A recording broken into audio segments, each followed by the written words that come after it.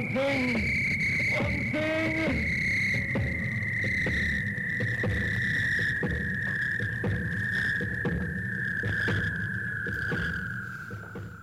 And we're back. Yes, it's the TARDIS trio once again.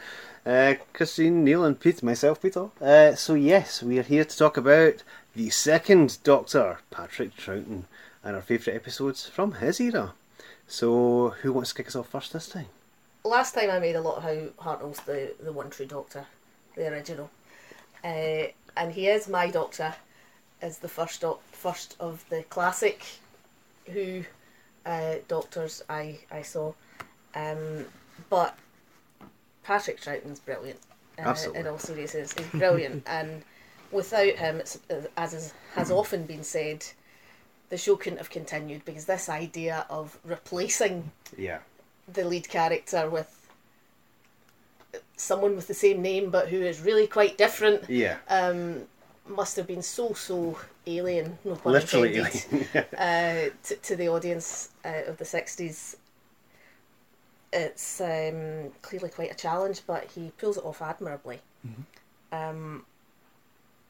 And the story I've chosen is the first Troughton story I saw, which is The Mind Robber. Yeah. And it's probably the classic Who story I've seen most times, because it's always fun. It's a story you can keep going back to. It's always fun, and for a black and white television story, it's very, very colourful. Absolutely, yeah. The Doctor and Troughton's best companions, Jamie and Zoe, are off on a mysterious planet where all kinds of odd things are going on, fictional characters appearing from all over the place. But the story also has a rather iconic visual early on, where the TARDIS explodes. Which is shocking. Yes. It didn't happen every week back then. No. The TARDIS explodes, and you see Zoe in her sparkly catsuit, which even in black and white is quite visually arresting, clinging to the console, which is spinning around, and it's quite a sight. It is quite a sight, yes. Many a sparkly catsuit has been envisioned since that time. But the whole story is a lot of fun. They even get around Fraser Hines, who played Jamie, not being available for one episode, by having the Doctor essentially try to do a sort of slide puzzle of Jamie's face and get it wrong. Picking Mix McCrimmon. Yeah, so they bring in a completely different actor to play Jamie for one episode, and they get away with it. Yeah. They get away with it. It's the one story you could really get away with that. It's audacious and silly, but it's a good story and a lot of fun, and you can spot your favourite characters from other fiction. Indeed. It's great. Some of which existed then, and some of which was a future projection of fiction, like Carcass from what was it, United Telepress? Something Telepress from the year 2000. Yeah. Who never actually existed in the year 2000. I'm amazed Doctor Who magazine didn't do something then, but never mind. Just to make him part of continuity. Anyway, but yeah, it's a fantastic story. It's almost critic proof, because it does take place in a land of fiction where anything could happen, and the twists and turns it takes is phenomenal. The person controlling it has been known as the master of the land of fiction, but I think they actually only refer to him as the master then. Mm-hmm. Yeah, which is really interesting, because obviously they might be talking about someone else called the master coming up. Spoilers. Yeah, just do. So yes, it's a phenomenal story. Five very short episodes actually. I think all of them are about 20 minutes, so it does go by at a fair pace, but it's well worth checking out. It's literally it's really good. So and check that out. And Troughton, Jamie and Zoe has to be one of the best two TARDISes Yes. ever. Yeah. They're a great combo that wouldn't have quite worked with anybody else. Yeah. Because Troughton and Hines just spark off each other constantly. Yeah. And then Padders always puts her oar in as well. Yeah. A lot of the time she ends up being the smartest of the three. Oh, absolutely. That's the absolutely. thing. That's what really works, and it's also it gets away from kind of like the being protective of Victoria, thing that they used to fall into all the time with some of the earlier ones, because she could stand on her own 2 feet and be a bit more forthright and outthink the Doctor quite often, which is fantastic, and a nice refreshing change. There's such contrast, I think, particularly for the earliest Doctors. There's such contrast between useless companions and really brilliant ones. You know, they've got some fantastic ones, and I always wonder how it kind of came to be. Is it that some of them are so weak and others are so great? Yeah. Oh well, very interesting. Moving on to Neil's choice. Neil, what do you have? Yes. I have The Invasion. The Invasion! Oh. Now, good choice. One of the important things is there's no clue in that title as to what the enemy of the story is. Very true. Very true. Which happens in another couple of times with this particular enemy. Mm-hmm. Yep. And actually with that title in a John Pertwee story, remind me of that and I'll tell you that. Okay.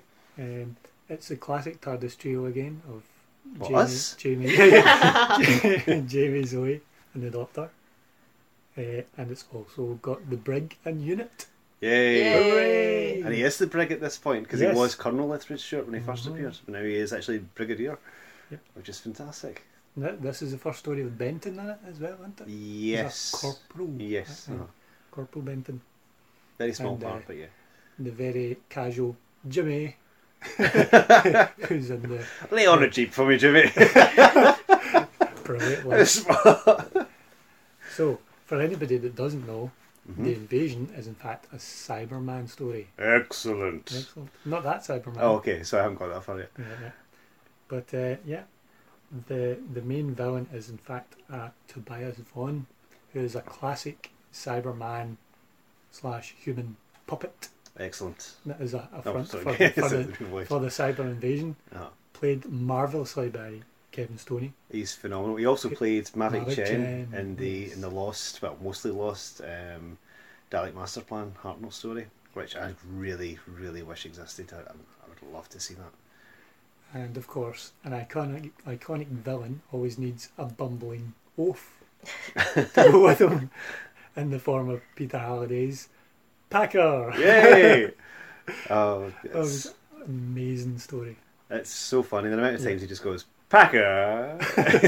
and just gets him to do something. It's genuinely hilarious. If you listen out for it, it happens all the time. It's so funny. It doesn't happen as often as these two say it if you're watching this story with them. It is one of our go-tos, yeah. But one thing that's really good about this story, although there are some missing episodes, the reconstruction that happened for it, courtesy of Cosgrove Hall, to my mind was the definitive reanimation of it. Well, it was the very first one that they did. It's the first time they tried reconstructing and animating the episodes, and Cosgrove Hall were a bit kind of miffed, and that the 2 episodes they got to do didn't really feature any Cybermen. But they did a couple of shorts that I think are on the DVD of iconic Cyberman images and animation that they did. It was almost like to prove they could do it. So yeah, if you get the DVD of it, which is definitely worth checking out, that's on there and it's really good. And it may or may not be a coincidence that again this is directed by Douglas Camfield. There we are. I don't know. Maybe I can see you developing a theme here now. I like his style, I guess. I like that Camfield style. I like the cut of his jib. But it's another story where Zoe gets to be really clever. Exactly. And also goofy, where she's running about dressing up with the photographer lady. Yeah. And I mean, I think there's a bit of chemistry going on there. Oh yeah. But that's... Even if it's just good gal pals, it's quite a good laugh. Well, it's a lot of fun. And also how... She gets to be super genius, outsmarting computers and stuff. Blows up a computer. But also gets to prance around with a feather boa. I mean, it's living the dream, man. That's it. And also you've got the classic, by the way, the soldier's reactor as well. You had the classic line when she reprograms all the missiles and everything to deal with the situation. One of the soldiers says, "Can we keep her, sir? She's far prettier than a computer." Which It's fantastic. You know, you couldn't possibly actually. You might say Prettier that and smarter. Yes. So there we are. That's another thing about the episode is people may not be aware there was a massive reinvestment in the radiophonic workshop. So all the special sounds and things like that were completely redone, like the Cybermen kind of dying off sound and things like that. A lot of those sounds were brand new for that time, and a lot of them were reused later on. Yeah. So there was a big reinvestment there. Good. Right. And it's got some really iconic Hartnell running in it as well. Troughton. Hartnell was even more iconic if he came back just to do some running there. But when you've got the second Doctor and Tobias Vaughn running away from the Cybermen, and you know they're shooting at him, and he's doing his comedy leaping in the air, holding his bottom, which is very, very amusing. Well done, Patrick Troughton. Yes. So that's the invasion, and just as you've got a pattern developing with. Well, actually, we've all got patterns developing. You've got iconic female companions. You've got Dougie Camfield, and I've got the Doctor's final story, because I'm doing Troughton. I was going to say Hartnell again. I've got Troughton's final story, The War Games. That's what I've got down as my favourite. Now, this is a very long story. It's 10 episodes, all of which amazingly exists. So much of Troughton's stuff is missing, but every single episode of this exists. And it's a really, really interesting story for many reasons.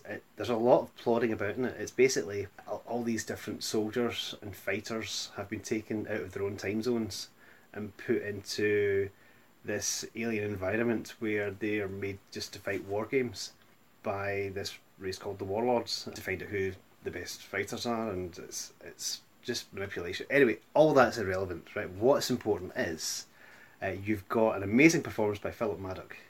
Oh, yes. Who's in this? He's fantastic in it. You've got Jamie and Zoe again being amazing, and as I said, it is Troughton's final story. Now, basically, the whole story wraps up pretty much at the end of episode 8, and the last 2 episodes are basically what happens is the Doctor solved all the problems. Everyone's defeated. That's great, but he's got all these people he has to try and get back home. And as we know, in this stage. The Doctor wasn't the best at flying the TARDIS, and there were far too many people to try and get home. So, what does he do? He does the only thing he can possibly think of to do, and he contacts his own race, the Time Lords, and says, "This has happened. I'll leave you to it. Bye," and tries to run away. But the Time Lords are pretty much. The Time Lords can pretty much do anything. Omnipotent. The Time Lords are omnipotent, really, at this point, from the viewer's point of view. And they can track the Doctor's TARDIS. They can make horrible things happen to it as they're trying to flee. There's that bit where they're trying to escape the Time Lords, and the whole thing gets slowed down. That's right. They manipulate time around them. They're getting dragged back to the TARDIS, and they're just unstoppable by the looks of it. It's a phenomenal story, and again, mind-blowing at the time, you can imagine. Basically, the Doctor is put on trial for meddling, for stealing a TARDIS and meddling in the affairs of others, which is the biggest no-no in Time Lord society. Not that you'd ever know it from any of their appearances. So he puts on a good case. He stands up for himself and says, well, someone has to, fight these evils that exist in the universe, so it should be me. Just, we shouldn't just stand watching, things have to be done. They're suffering, it's incredibly good. What also happens is Jamie and Zoe's minds are wiped of everything apart from their first adventures with the Doctor, with the second Doctor. It's much like Portia's speech in The Merchant of Venice. Shakespeare fans, there you all go. That eloquence gets them nowhere. Indeed. And they get shunted back to their own time zones. It's horrible. Oh, it is horrible. Because, it's... never mind. It's Donna Noble 1.0. Oh, yes. Yeah. Or minus 1. Yeah. Wow, that's actually a good point. Yeah, that was the Donna Noble. Anyway, sorry. Yes, interesting. And, of course, the Doctor gets sentenced to exile on Earth and a forced regeneration. Oh. So there you go. That's how his era ends as far as you see it on television. However, there's a whole season 6B that kind of exists in fandom and in other fictions, where before he's regenerated, he's kind of grabbed by the Celestial Intervention Agency, which is don't you hate it? You're grabbed by the Celestial Intervention Agency, oh man, and sent off to do missions surreptitiously for the Time Lords. Before his forced regeneration and exile. But that's another story entirely. Google season 6B if you want to find out more about that. It's really interesting. So yes, don't go down that rabbit hole. No, it's good. It's exciting. It's fun. Yep. And explains some inconsistencies coming up. So yes, that's the War Games ending this chapter in the Doctor's life. Again, I'll mention the missing episodes. There were 119 Patrick Troughton episodes. That's 21 stories altogether. And 53 of those 119 are missing. Nearly half. Nearly half. Yeah, all of the War Games exist. Yay. And all of Mind Robber exists, which is great. And they managed to reconstruct those 2 episodes beautifully. So there we are, of the invasion. So yes, that was Patrick Troughton. Join us next time where we move on to the Doctor's exile on Earth. See you then. Stop! You're making me giddy. No! You can't do this to me!